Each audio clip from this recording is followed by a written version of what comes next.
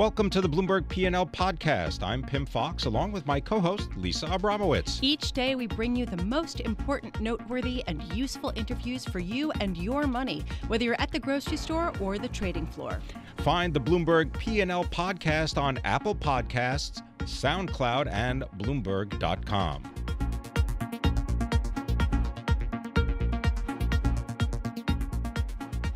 I want to shift our focus to the pharmaceutical industry. We've been talking a lot about when President Trump is going to shift his focus to lowering drug prices. It appears to be that the time is now. And joining us is Max Neeson, biotech, pharma, and healthcare columnist for Bloomberg Opinion, our oracle of the pharmaceutical industry and all things healthcare. Max, so just lay out what happened with Pfizer and President Trump's involvement here.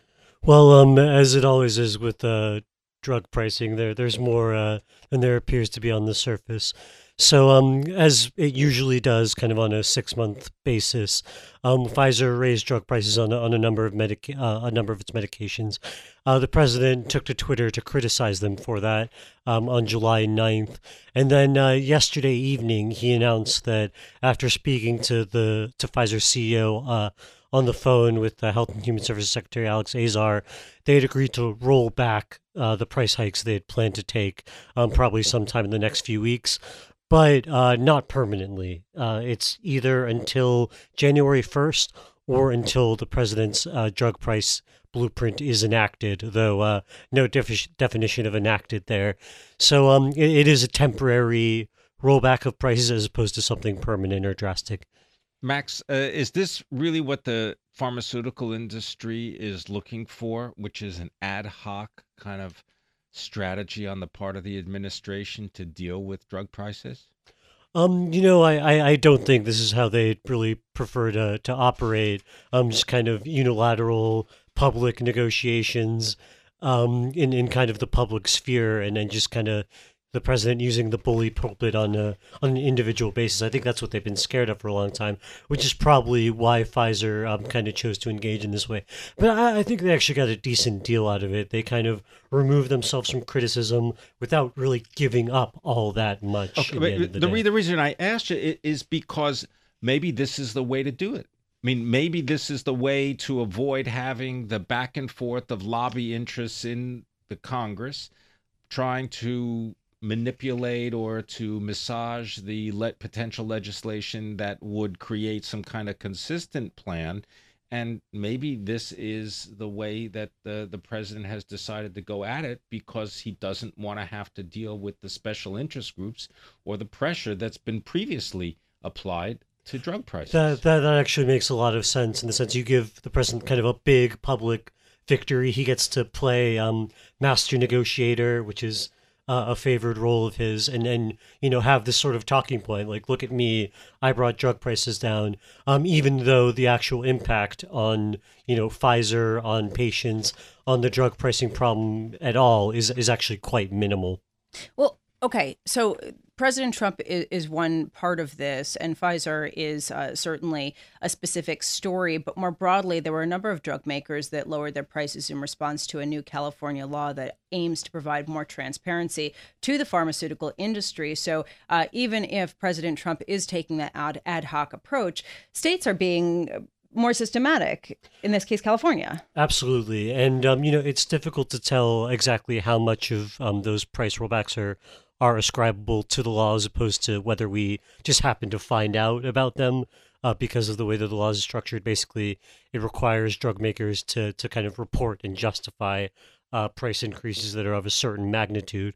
But it's pretty clear that the transparency has some effect, having to let health plans know in advance, which gives them time to kind of push back, to react, and then having all of that sort of in the public sphere clearly has an effect. And that's sort of kind of a blueprint that other states or potentially the government can follow if they actually want to have kind of a sustained impact, as opposed to this kind of one-time short duration sort of thing.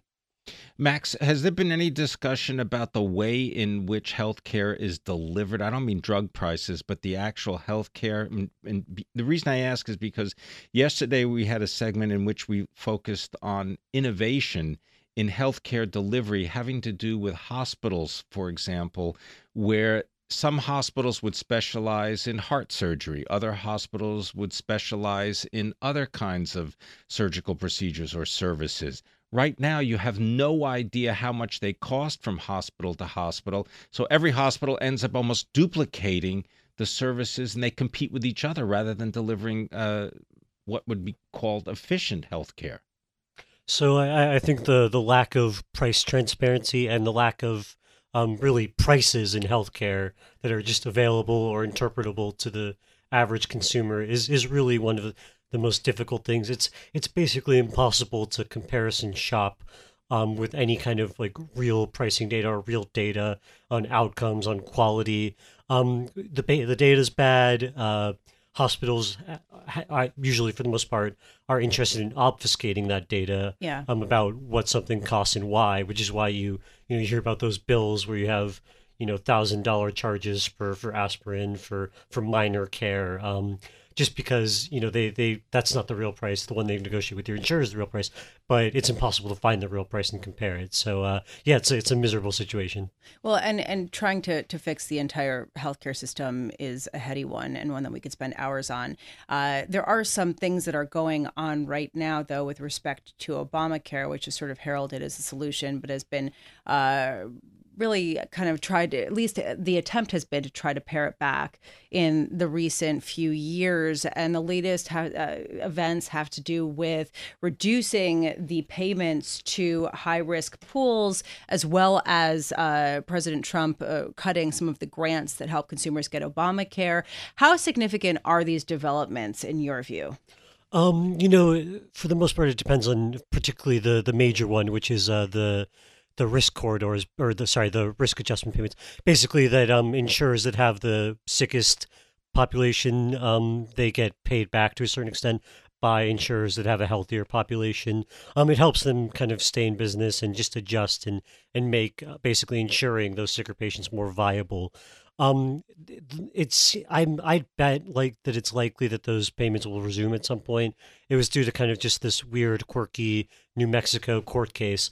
But even though that's going on, just today or last night rather, we just got news that another insurer was expanding in a couple of ACA markets. So even though things are kind of still uncertain and kind of prone to shake up and prone to what many would call sabotage, there are still people interested in this market as opposed to years past where everyone was just kind of fleeing. Well, but this is actually fascinating to me. And one thing that I'm wondering, as insurers expand in ACA, expand their Obamacare coverage, does that mean that people still like this program, or does that mean that the program is being made more lucrative for the health insurers? I think it's a little bit of both. In the sense that insurers are a little bit more experienced with what it takes to be profitable in this market, even though it keeps changing and getting weirder every year. But as for the consumer experience, it's very much bifurcated between people that get subsidies and people that don't. For someone that gets a subsidy, you can get relatively affordable insurance without paying that much. But because of the fact that the law has been sort of systematically undermined, or at the very least not helped, as in, things that could be done to improve it have just not happened because of the administration, Congress. Premiums have gone up for people that have just aren't in that kind of income cutoff that lets them get subsidies. So it's really terrible for them, but still good for a good chunk of the market, which is more than 80% that do get subsidies. Max, one of the things that happens when you have the healthcare reform debate is you always hear about the cost of end-of-life care and how much that is outsized.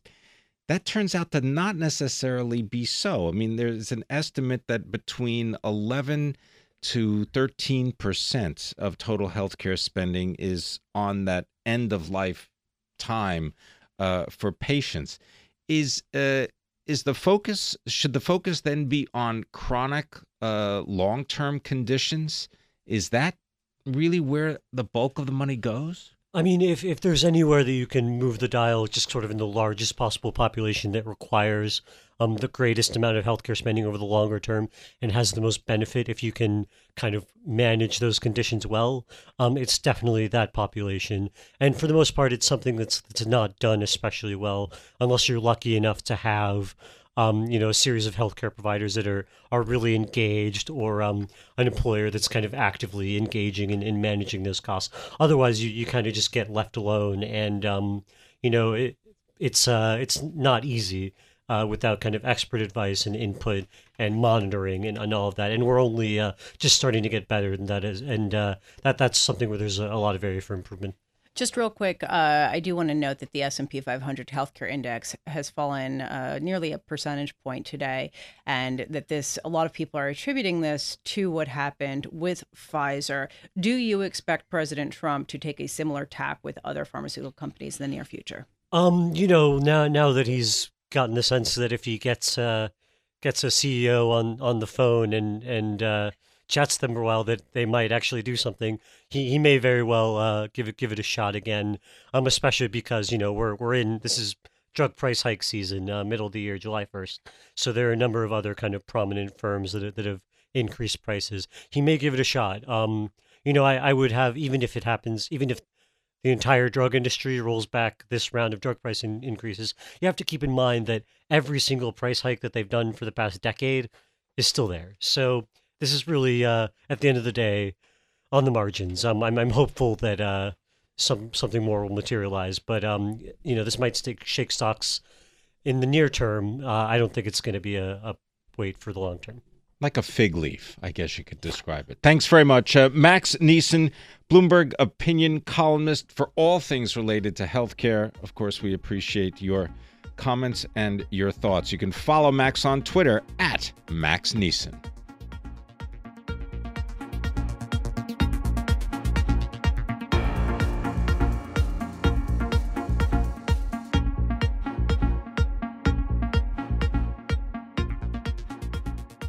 Our next guest is here in reality. He is Vajit Arat. He is the co-founder and president of HIA Technologies. They're based in Los Angeles. And the reason why I say, Ajit, that you are here in reality is because you are focused on the world of artificial intelligence and avatars and creating the software and the platforms to actually have meaningful conversations with machines. Exactly. This is a technology that has been used through the Institute of Creative Technologies at USC, the University of Southern California on the West Coast. And it was a military-funded research. $40 million went into it. And we're the first ones to commercialize this outside of the Institute. They use it for military training, an avatar interacting with humans to test out certain situations with them, and more specifically, PTSD therapy. Post-traumatic stress disorders therapy. Right. So veterans with PTSD, it turns out, respond to avatars much better in terms of opening up and revealing more about themselves, feeling more comfortable, taking more time to be interviewed than psychiatrists. So they had some famous papers published on this, and it's been a couple of years, but now the technology has come to a point that it's cloud-based, client server. It's very easily transported to mobile devices, etc. So we decided to commercialize it. We have an exclusive license from USC, and we're going to use it for HR and specifically in recruiting. We will conduct pre-screening interviews for companies that hire large numbers of people and find it difficult to do a good job in screening candidates and finding the right kind of people.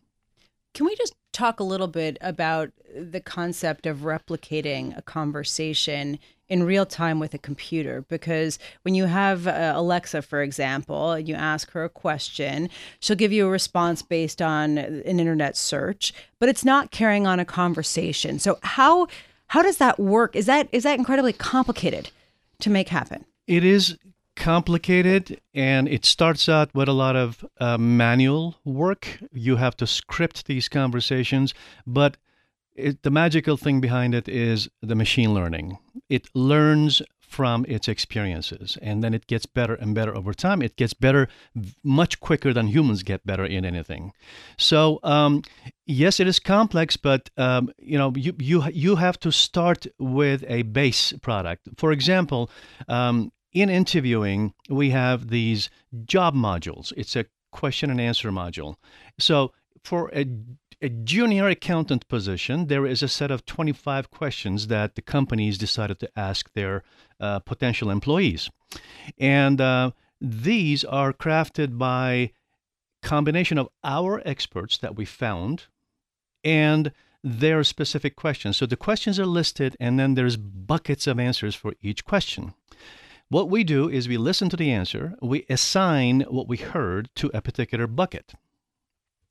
Okay. Can avatars be funny? Yes. Yes.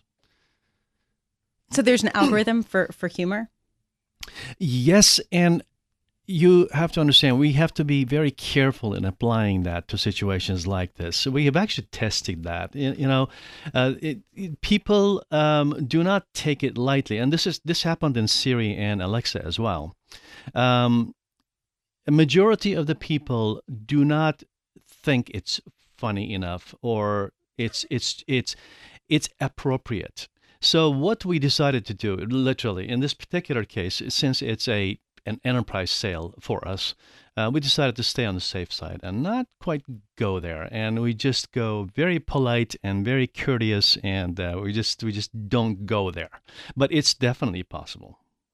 Tell us a little bit about how you got involved in this, because you have a wide-ranging career in technology in Silicon Valley. Fabricate Labs, for example, a Microfabrica is another one of the companies I believe that you were involved with. Yeah. You seem to have this sort of perspective of turning what is sort of an almost mundane thing, concepts, into something precious and driven by technology. Yeah, pioneering brand new ideas is my passion, and that is a pattern in my background too. Some of those ideas, some of the pioneering efforts have not been that successful, but it is what I like. And changing paradigms, changing the way things are done today, disrupting the way things are done today, especially when it comes to making people more productive, and making people more accurate in the way they do things. What we do, for example, let me say, analogy is an Excel sheet.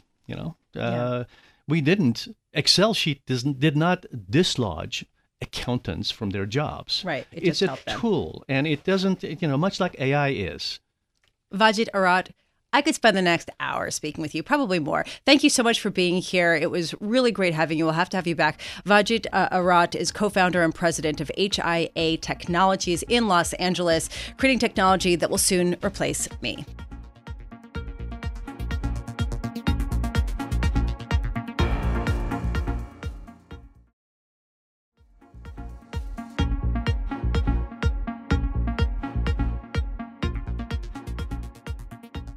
When we talk about trade skirmishes between China and the U.S., many are quick to point out that China's imports from the U.S.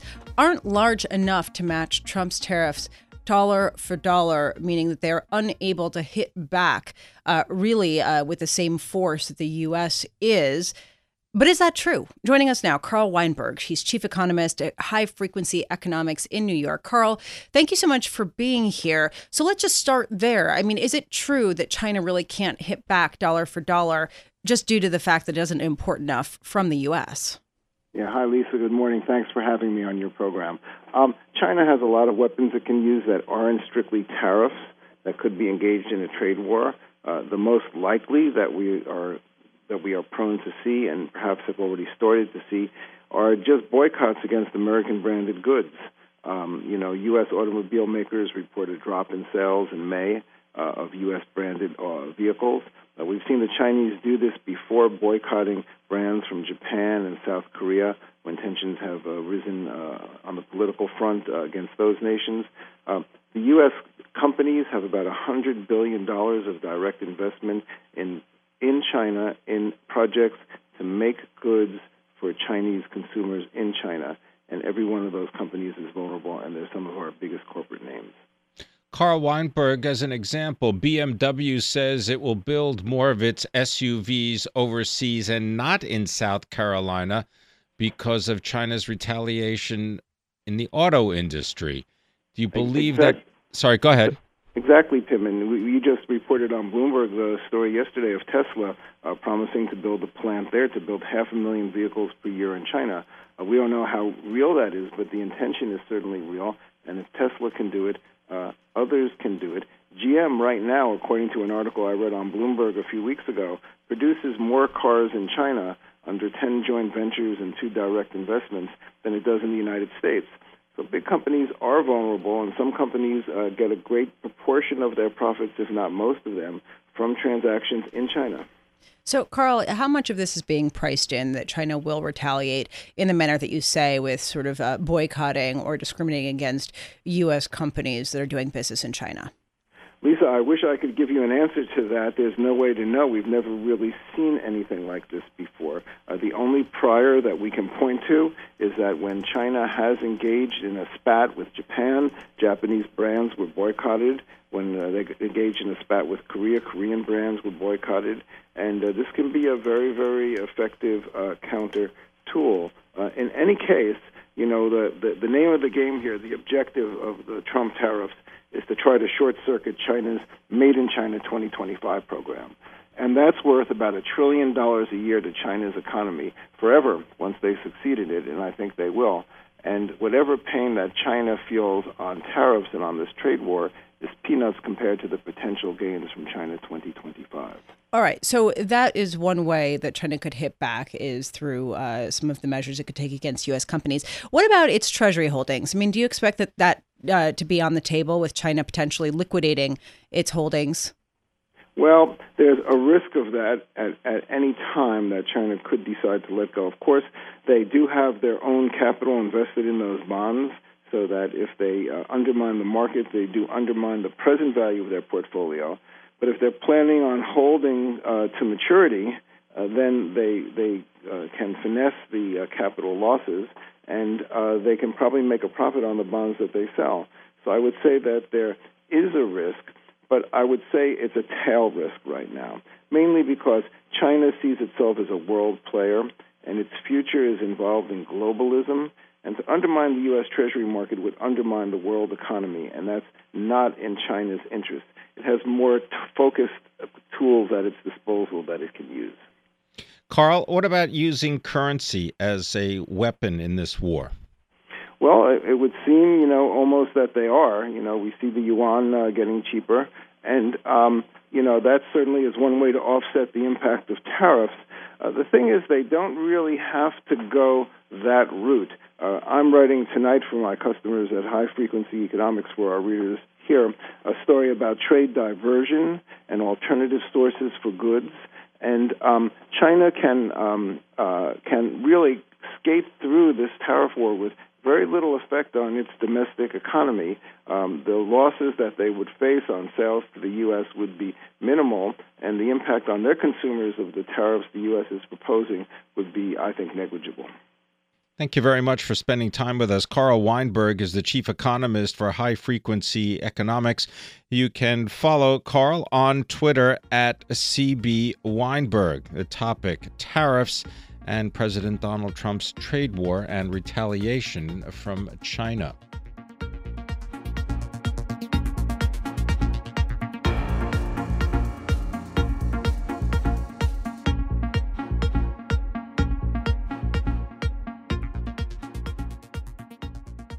Fake accounts. Yes, fake accounts at Twitter, potentially fake accounts at Facebook, fake accounts almost everywhere. Here to tell us more about social media and advertising is David Garrity. He is the chief executive of GVA Research, and you can, of course, follow David, as we do, on Twitter at GVA Research.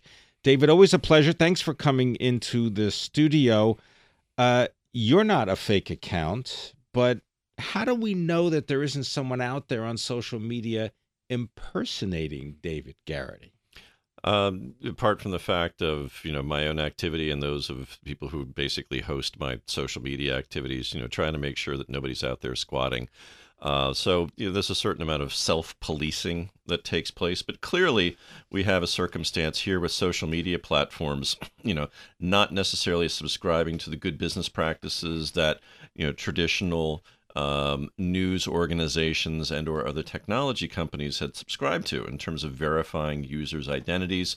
Clearly, we're seeing a belated response on the part of Twitter to suddenly go out and purge 1 out of every 5 of their user accounts as of the end of March. I mean, the number of 70 million was somewhat staggering, especially when you consider that they have 70 million users in the U.S. alone. Now, clearly, we don't know what the geographic, dispersion was or distribution was of these 70 million accounts that were being axed by Twitter. But it would be very interesting to go through and see, these accounts.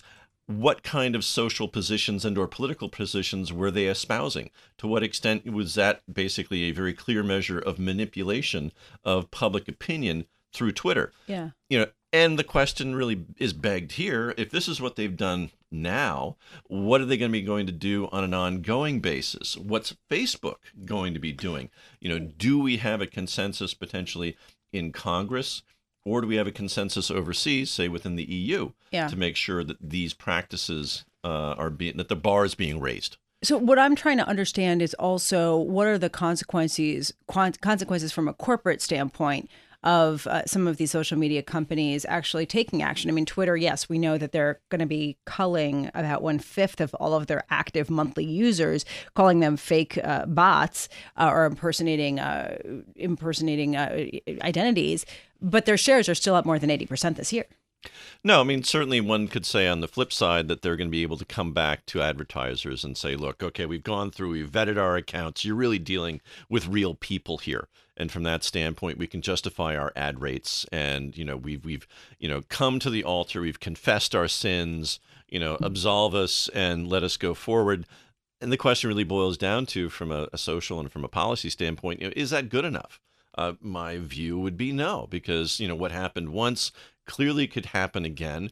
I think that this might be an interesting opportunity to apply a new technology, say blockchain, to verify user identity when accounts are opened, and also to update that record as new posts are being added. Wait, hold on one second. I'm sorry, because people use blockchain in a lot of liberal ways, and there's sort of almost a joke in the newsroom that, if you have a problem, just say blockchain and it'll go away. I mean, are you basically saying that everybody should have a digital fingerprint and that basically is used to sort of peg their social media presences in reality? Is it that type of thing? And that the blockchain technology will be used to give everyone that digital fingerprint? Or is it... My concept here would be, say, that for Twitter themselves, they could develop a utility token, which which users would have to employ in order to access their platform. If what Twitter wants to be able to put forward, absent the imposition of regulation and oversight, if they wanted to adopt a solution that might allow a better tracking and verification,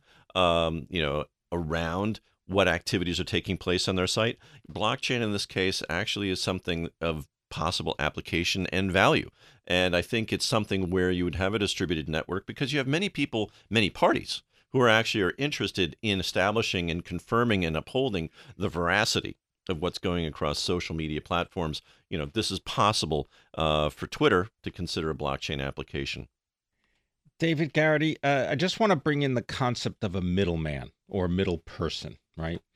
And I understand that blockchain and Bitcoin and a lot of cryptocurrencies, why we sometimes shouldn't conflate them, it is the goal to get rid of the cost, the friction cost that exists in the middle of transactions. Would that be accurate?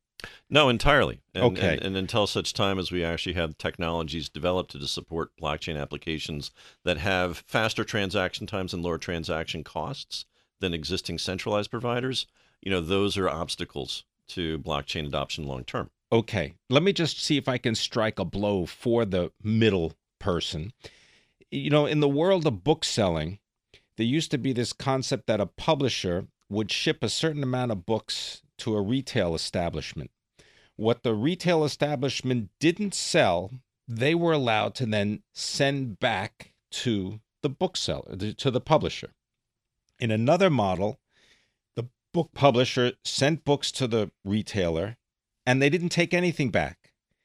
When the New York Times went to look at bestseller lists, they decided that it was more important to look at those organizations that could send the books back that were unsold because they had no reason to fake the results. You had retailers who were faking results by saying, oh, yeah, this was a bestseller, and it became a self-fulfilling prophecy. So I'm wondering, who would that middle person be in these kinds of transactions? In the middle person, in case of this example, might very well be a consortium that would be formed between the publishers and those retailers who would agree to participate. Arguably, assuming that there is, frictionless application, low cost for transactions, low cost for processing, you could potentially apply a blockchain tracker to each book that was going out and being sold. And then you could use, barcode readers to potentially update the related blockchains. And the distributed nodes that would be supporting the application of this blockchain would be operated by the consortium of these different organizations. Would that work for social media as well? Well, potentially, yes. I think in the case here of looking at Twitter, if one of the problems that we have is the ease with which these fake accounts can be opened, impersonating myself or impersonating you, or God forbid, impersonating Lisa. Don't you dare. Exactly. But Lisa Abramowitz won, by the way. Precisely. Not 2, 3, or 4. Exactly. But from that standpoint, if we can find a platform that technology can be used to help to enable this kind of verification of identity and veracity of content, arguably given all that we have suffered, if you will, as a society because of the manipulation of social media, we would all benefit. David Garrity, the one and only, the non-impersonatable. David Garrity, the chief executive of GVA Research here in our 1130 studios. Thank you so much. Thanks for listening to the Bloomberg P&L podcast. You can subscribe and listen to interviews at Apple Podcasts, SoundCloud, or whatever podcast platform you prefer. I'm Pim Fox. I'm on Twitter at Pim Fox. I'm on Twitter at Lisa Abramowitz1. Before the podcast, you can always catch us worldwide on Bloomberg Radio.